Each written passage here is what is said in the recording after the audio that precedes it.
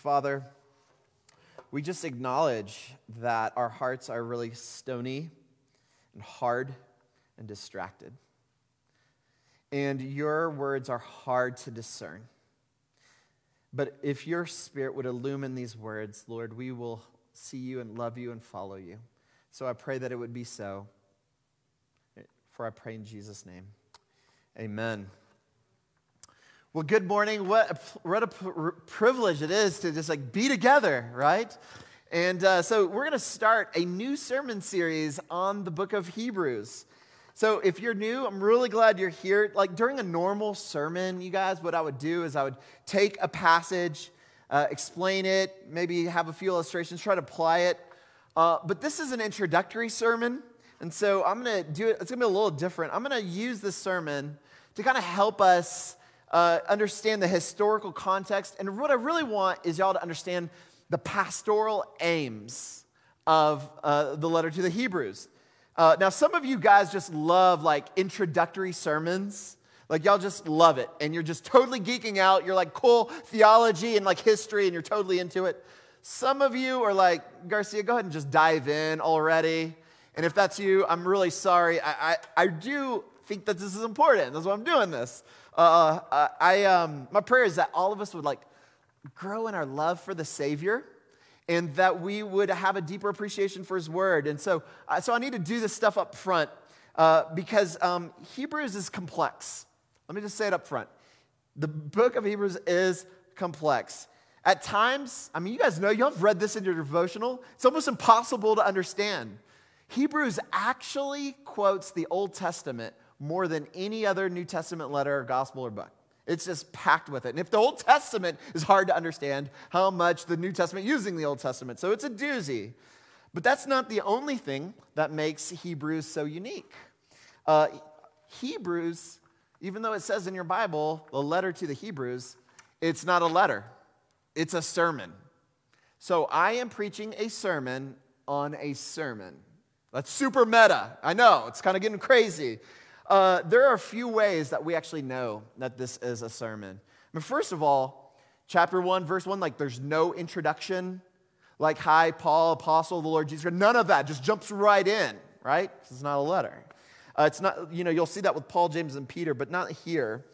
And we actually don't even know who wrote this sermon, except that it's someone from the apostolic community, and he appears to be a traveling companion with Timothy. Right? We know that because in chapter 13, the preacher is going to say, you should know that our brother Timothy has been released, with whom I shall see if he comes soon. Right? So he's even mentioning that. But also, because he's a preacher, he's sensitive to time. And he doesn't want his sermon to last too long. Just like you. You don't want the sermon to last too long. Our eyes will start rolling in the back of your head, right? But he says, this is what he says in chapter 11. He says, what more shall I say?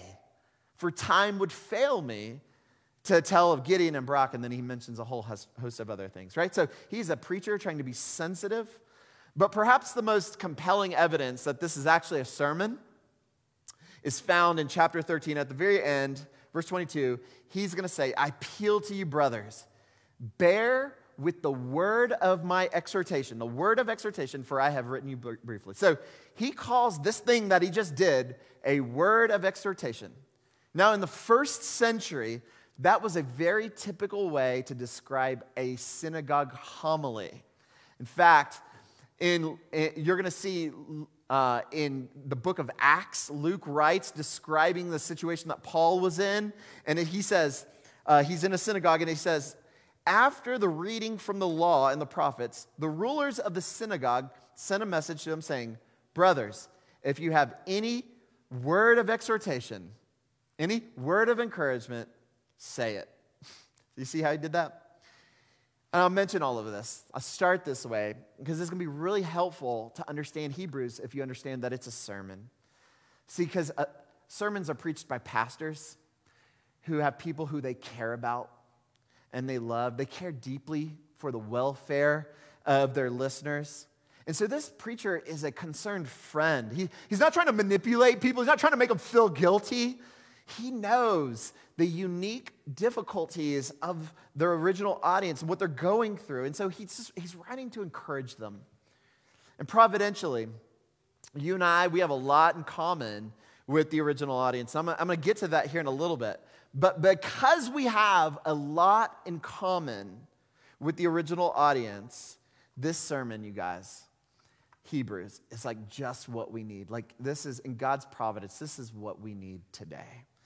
Because Hebrews, it's like other sermons, right? It takes a passage of Scripture, it explains it, it illustrates it, it offers applications and exhortations, right? And it's just going to speak straight to us. So in order to kind of prepare to hear this magnificent sermon that he writes, what we're going to do today is just explain and look at three aspects. Note takers, listen up, here we are. First, we're going to look at the historical context. And then we're going to look at the principal problem that this sermon is addressing from beginning to end. And then we're going to look at the solution that it provides. So the context, the problem that it addresses, and the solution that he offers throughout the book of Hebrews. Does that sound good? All right, let's get right into this. We're going to look first at the context. So some of you guys know, just down south here, I graduated from the Air Force Academy. And every cadet, every student that gets in, they have to go through basic cadet training. The students there call it BEAST because it's kind of nasty, right? I mean, the memories I have of like basic training are still very vivid in my mind. It was actually the most miserable time in my life. Like people are like constantly screaming at you. They're telling you how to eat, how to walk, how to talk. They literally change everything about you. It doesn't matter like where you come from. The instructors, the cadre, they're trying to assimilate you into a new culture. Now, I'm not sure if you've been around military culture much, but it's very distinctive. Like everyone has like the same haircut, right? They use the same like lingo and words. They tell the same stories. But that culture is really important. And the indoctrination process like starts right at basic training. And so when the students first get there, they're just a bunch of individuals, right? But all of those things are systematically like ripped from them and they're transformed with these new identities. Now, some of the students that show up at basic cadet training, they still want to be individuals, right? They don't always like respond so well to the screaming and the harshness. And so what happens is the cadre, they start getting really clever. They get really clever. So when a individual, a new basic cadet, is not performing to standards, the instructors will punish the entire squadron. Not just the underperforming cadet, but everyone gets punished, right? And in some cases, they'll make that individual, the rebel, actually just watch. They'll actually pull him out so he doesn't get punished. And so I have this memory, you guys, where they made all of us, like the whole squadron, put our arms out like this, and they put a bunch of books in our hands, right? And they told us we can't go but under 90 degrees or parallel. I mean, my arms are feeling like going to fall off. I'm writhing in pain. Everyone is like losing it. And there's that one guy just drinking his Coke, sitting on a lawn chair. Now, listen to me. That was a painful experience for me. I promise you, it was more painful for him. The shame and the embarrassment he felt was enormous. In fact, it ends up being the pressure of the squadron, not just the instructors, that ultimately persuades this one student to reject his individuality. Because the squadron is really unsupportive, perhaps more so of his individuality than even the instructors. And so what happens is within this dominant culture, it was deeply shameful to be individualistic. There's no place for that in military culture, you see. And as you can imagine, the pressure by the community was intense. All right, that's all good for military culture. But I share with you that story because I want you to understand how social pressures, or more specifically, pressures by dominant cultures, work on minority cultures. It's powerful and persuasive. So dominant cultures can exert powerful, incredible power over minority cultures. And that, you guys, is what was happening to the original audience who's hearing the sermon, you see.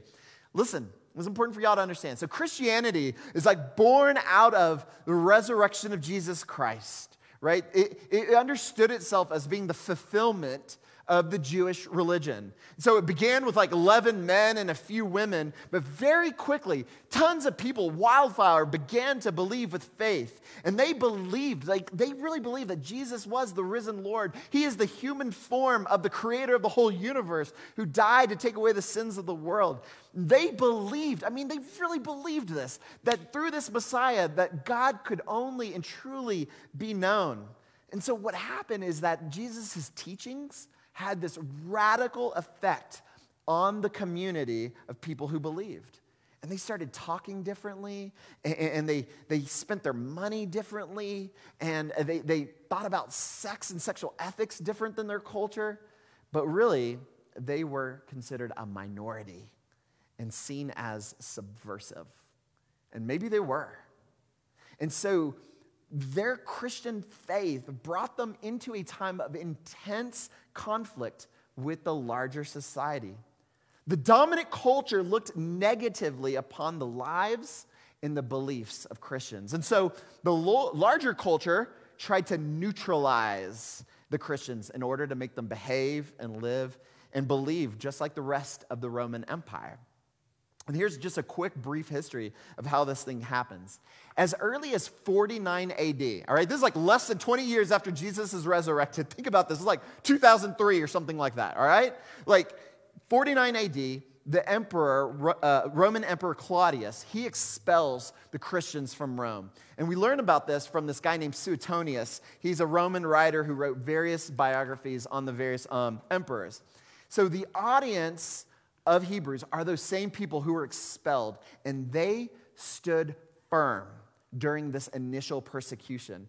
And in fact, the preacher even calls back to that a moment in Hebrews chapter 10. Let me just read for me what the preacher says as he read. This is 10:32. He says, "But recall the former days when after you were enlightened, you endured a hard struggle with sufferings, sometimes being publicly exposed to reproach and affliction, and sometimes being partners with those so treated.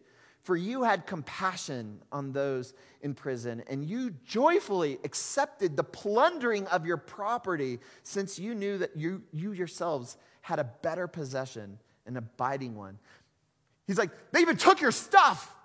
And man, you guys stayed firm. They were strong during that first wave of oppression.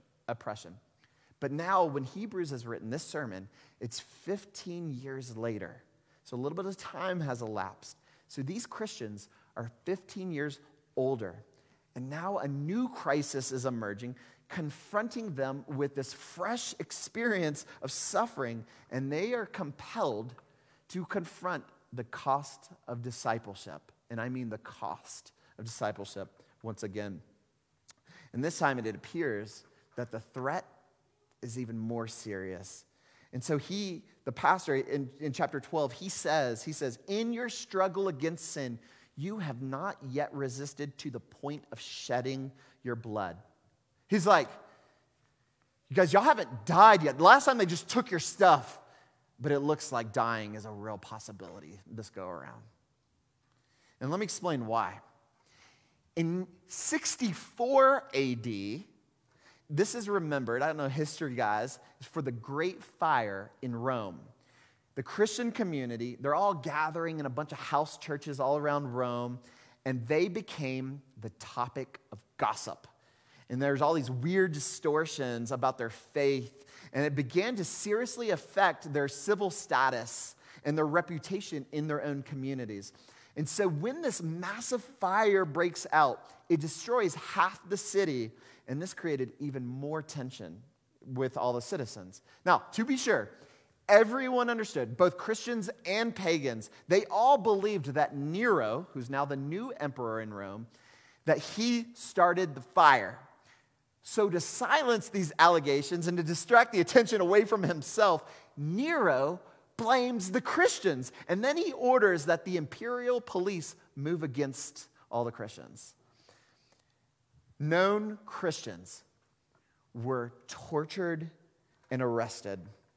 It's important to note just for reference, because this is going to become important later, that it was okay and accepted to be Jewish. See, listen, Christianity was considered like in the Roman Empire, like this new cult, but Judaism had this very old, established, it was considered established, and the pagan empire allowed the practice of the Jewish religion without persecution. Now, that little detail is going to become important here in just a second. But I want y'all to understand that this is the general context of the sermon of Hebrews, right? Which was written for Christians around Rome who are getting their lunch eaten because of the tensions against them. So now let me just shift. That's the context. Let me shift to describe some of the main differences between the Christian minority culture and the pagan majority culture, because this is now going to help us understand the problem that's addressed throughout this sermon, throughout Hebrews, the letter to the Hebrews, all right? So very predictably, we're on point 2. Let me begin with an illustration. So I have this friend who comes from a family that struggles with being overweight, and worse, they have a really high risk of diabetes, right? And so kind of knowing this about herself, she would try to go on runs, but like running is like really hard for her, right? She doesn't have the body type. She's not like those crazy skinny people who just look like they're dancing on water. Like, who is that guy? Yeah, she's not like that. And, when she runs, her ankles hurt, her knees hurt. She get these like terrible headaches. It was really, really hard for her. So she tries it. She runs for 2 weeks. But after 2 weeks, like she weighs herself, and she's only lost like half a pound. And in that moment of pain, she's like, I'm done. That pain is more compelling than the prize. So she just quits. She thought to herself, what a waste of time. Like, what a waste of time. I feel like I'm torturing myself every time I run. Now, this was years ago. So I see her, this friend, and I'm looking at her, and she's in great shape. I'm like, wow. So I ask, hey, what do you do to keep in shape? What's the trick? And she says, oh, yeah, I run. I'm like, what happened? Like, what changed? Like, did you become a better runner? And she's like, no, not at all. I'm terrible at it. I'm still very bad at it. I have terrible form, and it still hurts as much as ever. And so I ask, like, so why do you do it? And that her response to me is profound. She says, the pain does not diminish, but it becomes more tolerable, or rather, I gladly accept it when I think about the prize I get for enduring it. And so I run very regularly with a great promise of health. The promise of health was more compelling to her than her pain. Now listen, that short little story is going to help us understand the spiritual dynamics of what's going on with this original audience. See, the problem, you guys, is not simply that they were being oppressed. The problem is that the pain that they were feeling was more compelling than the prize, and so they were tempted to quit. Let me explain. So the society and the culture that they lived in was very unsupportive towards Christianity. So being a Christian was a very painful experience. The dominant culture was using the power of disgrace and shame and affliction to seduce the minority culture away from their faith. See, listen, to say that Christ is Lord, that's not just a religious claim. That is a political claim. Sure, listen, the Greco-Roman polytheism was super tolerant, right? They had this whole buffet of deities. They had sun gods and sex gods and rain gods. I mean, you could choose your favorite, right? Like there was even kind of local deities. But rendering worship to these gods was a common practice, even whatever your favorite one was, within the political sphere. And so it demonstrated loyalty to the empire, and more specifically, loyalty to the emperor. But because Christians didn't participate in these sort of cultic practices, they weren't simply like considered like people practicing a different religion. they were seen as subversive agents to the empire. And like maybe they were, you know? And so the majority culture put incredible pressure on them through shame and aggression. And remember, social pressure is very persuasive. Ask any middle schooler, ask your high schoolers, right? Everyone knows what I'm talking about here, right? I mean, it's like the kid who goes to college, he's taking freshman year biology, goes into this big lectionary with 100 other students. The professor walks in, silences the students, and he says, God is dead and science has killed him. And 99 students just jeer and cheer, ha ha ha. They laugh at foolish religious people who still believe in the mythology of God. And you got that like one guy, right? No one has offered him an intellectual argument, and yet there is incredible pressure to conform due to shame because it's powerful. I mean, that one student doesn't want to be like the one anti-intellectual dude, right? That doesn't feel good. Hey, everyone, I'm the one who still believes in fairy tales. Like that, who likes that, right? The pressure is intense. Social acceptance and persuasion is powerful. And so for this original audience, in Hebrews, there's a strong temptation to just give up, assimilate, spare themselves some grief. These are the circumstances that shamed and threatened Christians for having a meaningful affection and loyalty to Christ Jesus. And so what happened is the members of the small church, of all these house churches, right? They're at the spiritual crossroads. Would they feel the pain and the pressure and say, yeah, it's not worth it, I'm done? Or would they feel the pain and say, this is nothing compared to the promises I have in Christ? Which would be more compelling? Listen, you guys, that original audience, they're a lot like us here in Denver. They lived in cities. They were urban Christians. They lived in a pluralistic context like us, where there are a lot of beliefs and lots of religions.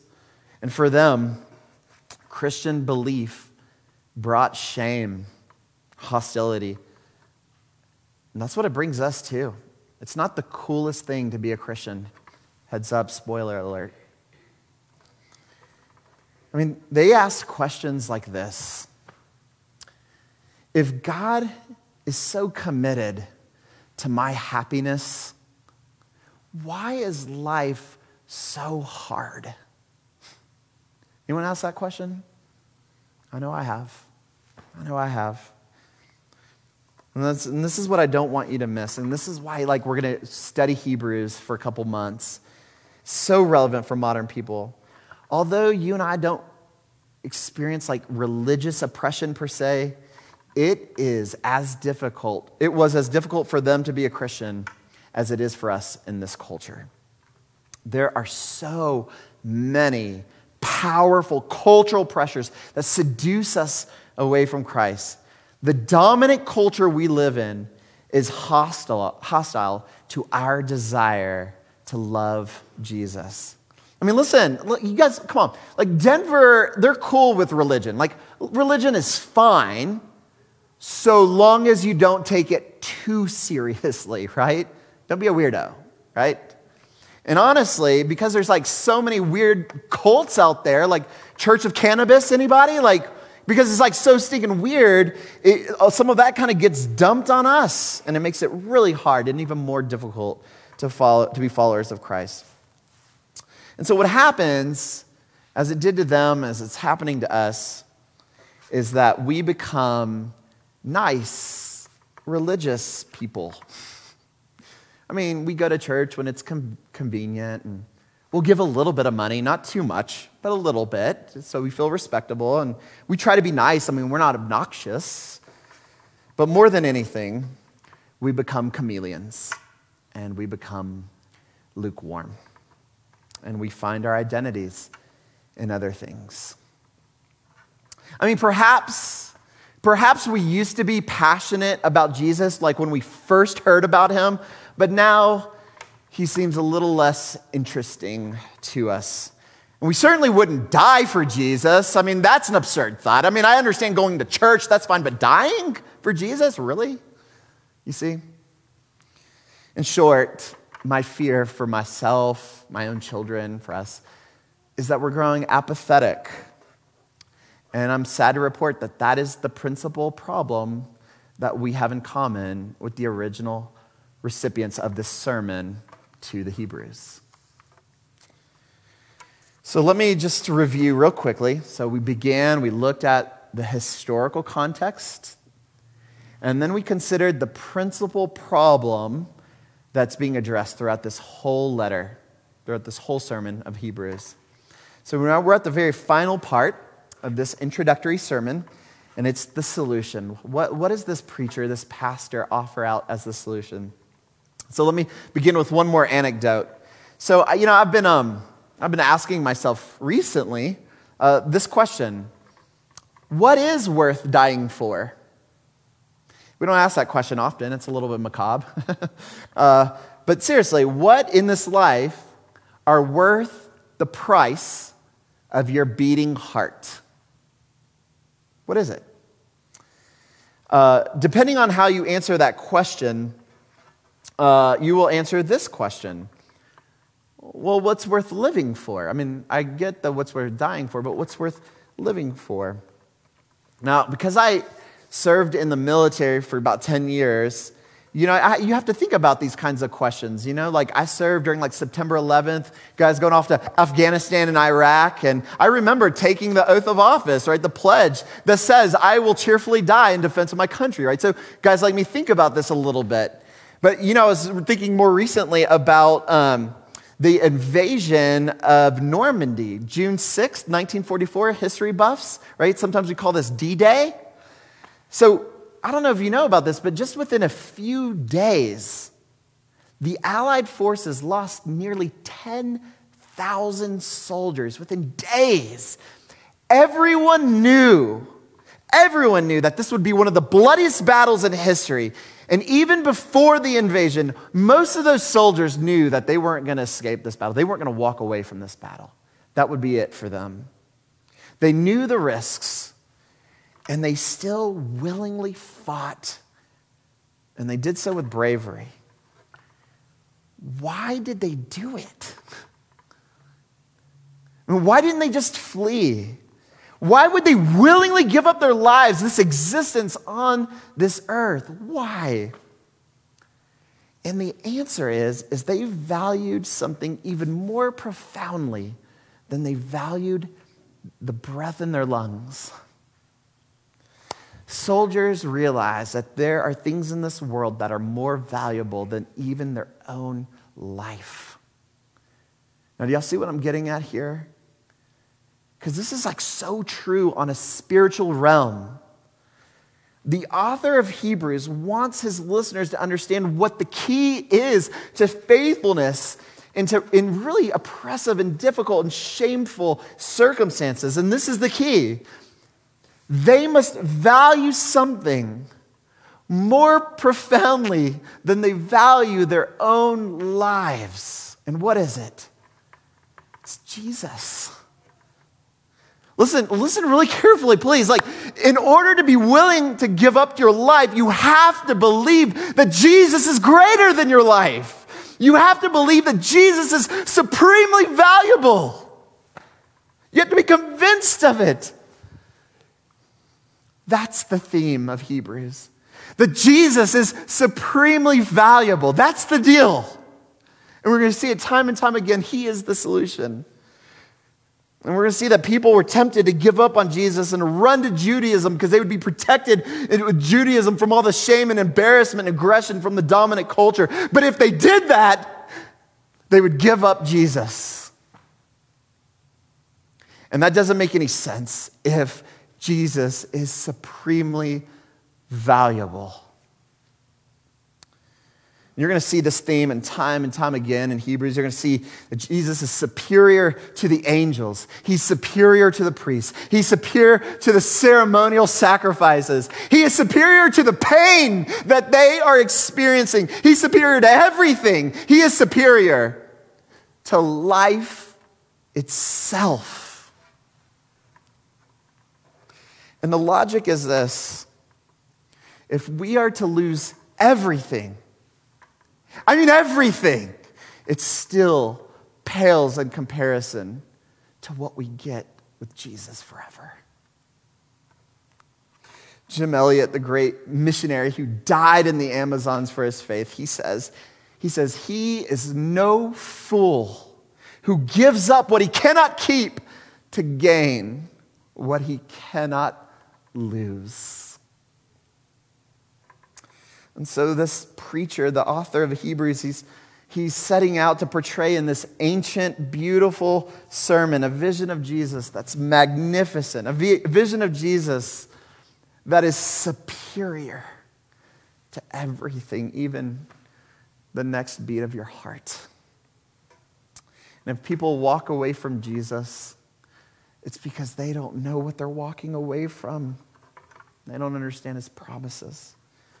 Listen, if God is this impersonal force, he's not worth your life. If God is Santa Claus, he's not worth your life. If God is really just many gods, like childishly competing with one another, it's not worth your life. If God has never tasted pain, he's not worth your life. But if God is who he says he is, who he's revealed to be in the scriptures, if the Bible's true, and it is, he's worth everything. Like everything. He's worth your sadness. He's worth your tears. He's worth your alienation. He's worth your embarrassment. He's worth your loyalty. He's worth your life. And so that's how come the author exhorts us. And Brittany read it to us today that just represents the heart of Hebrews. Look to Jesus, the founder and the perfecter of our faith, who for the joy that was set before him endured the cross, despising the shame, and is seated at the right hand of God the Father. This is our only hope and chance for persevering until the very end. Y'all, life is hard. It's really hard. Jesus is our only hope. He's better. This sermon that we call Hebrews is going to challenge us to believe this. It's to believe that Jesus, who presently is unseen, is more real and more beautiful than anything your eyes can see or your hands can touch. And because of this magnificent vision of Jesus, we are called to this unqualified commitment, this unwavering perseverance, and this willingness, even joyfully, to suffer as a consequence of our faith. And so we're going to dive into it next week in chapter 1. Would you come back? Can we just see how Jesus is better, how he's superior? Jesus is better than life. And our suffering just makes us more like him because he's a God who suffered too. Would you come back next week and we'll get right into chapter 1? Let me pray for us. Father, I just confess that even as I preach this sermon, I don't even know that it's true for me. I just recognize the own hypocrisy and the waffling faith even in me. Oh God, but if you would be merciful to us, if you'd be merciful to me and to our children, we'll follow you. But Lord, we really need your Spirit to work in us. We're just begging you, do a new work in us. Bring life where there was death. Bring passion where there's apathy. Oh, please, Lord, it's been a long time. And I don't know how certain I am about all of this stuff, but I want to be, Lord. And sometimes I confess, Lord, you're not that beautiful, but Lord, I know that your word will show us something, so come be with us. Like, just do a new work in us. We're just begging you. We really want Denver Pres to be alive and well and loving Jesus. And life is so complex right now with the pandemic, and so complex, and we don't have all the answers, but Lord, come. Make Jesus beautiful and believable, and that will just make everything okay. We love you, Lord. Keep us faithful. For we pray in your name. Amen.